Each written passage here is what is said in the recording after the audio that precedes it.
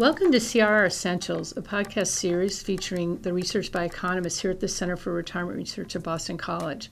I'm your host, Kim Blanton, and today we are interviewing Gal Wettstein. Welcome, Gal. Thank you.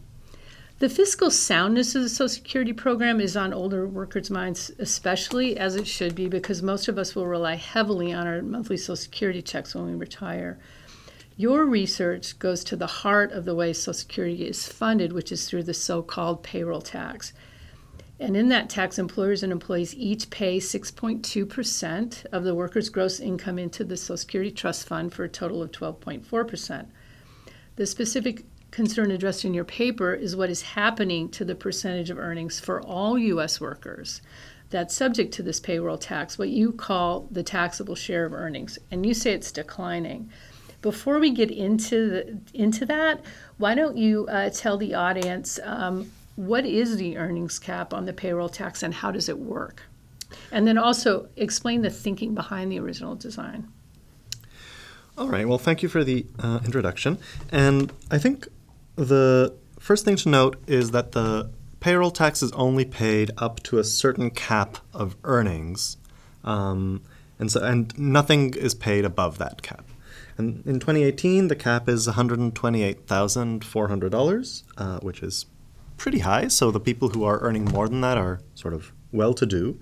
And the reasoning was that people who are that wealthy probably wouldn't need to rely on Social Security in their retirement, and so there's no need to force them to save more than they would save anyway. And this was the reasoning back in the 30s when the program was first started. Okay, so the cap has been there. And the cap has been there all along. Yeah. It's just adjusted nowadays with inflation. Okay. So how has how big has been the decline in the share of total earnings? I mean, this means all workers' earnings, because not every worker is taxed on 100%. So what happens is that there's a share of the earnings that are taxed. And what is it going up? Is it going down? Well, it's going down. So it used to be at its peak about 90% in 1983, and it's gone down to about 83% in the most recent. So it's a pretty big year. drop. Yeah. Also, a backdrop for this is that inequality is increasing because earnings have been going up more slowly for lower paid workers than for people at the top.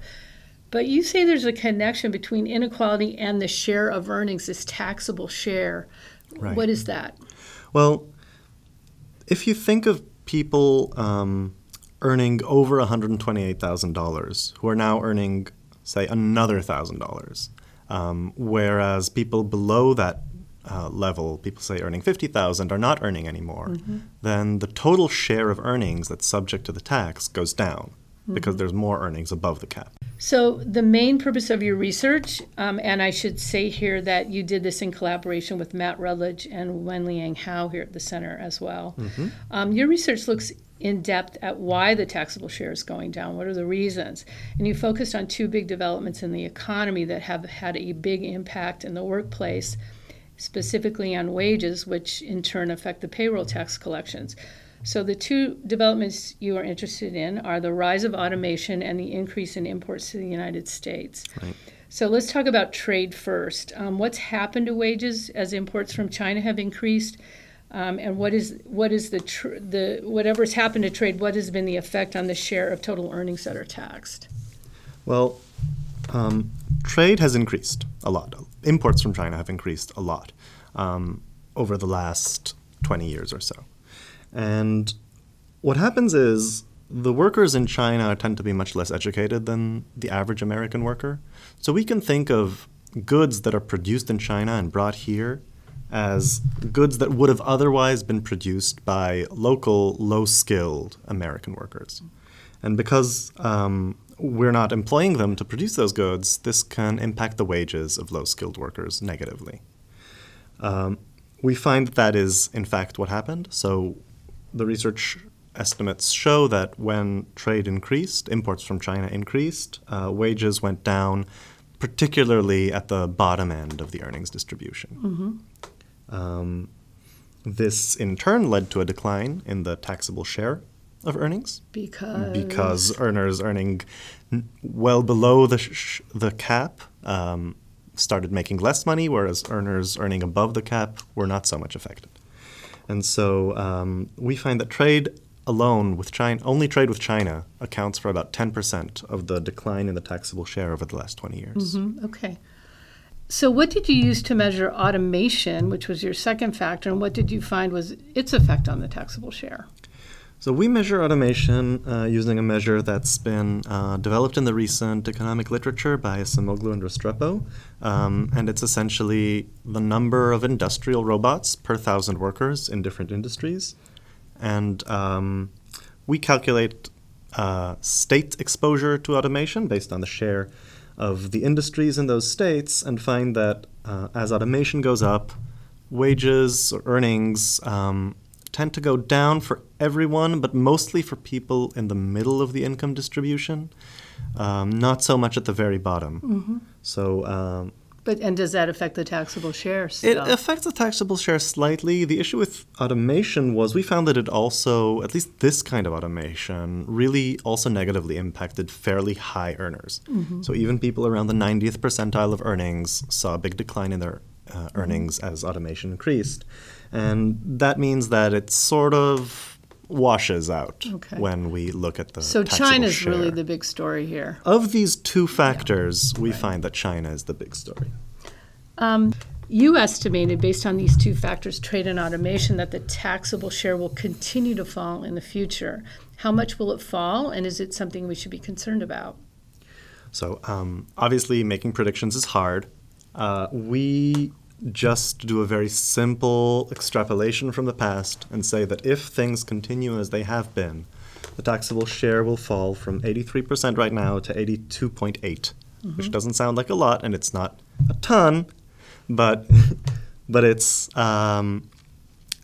just aggravating an existing problem of the revenues for Social Security not keeping pace with the benefits. How much should we be concerned about that?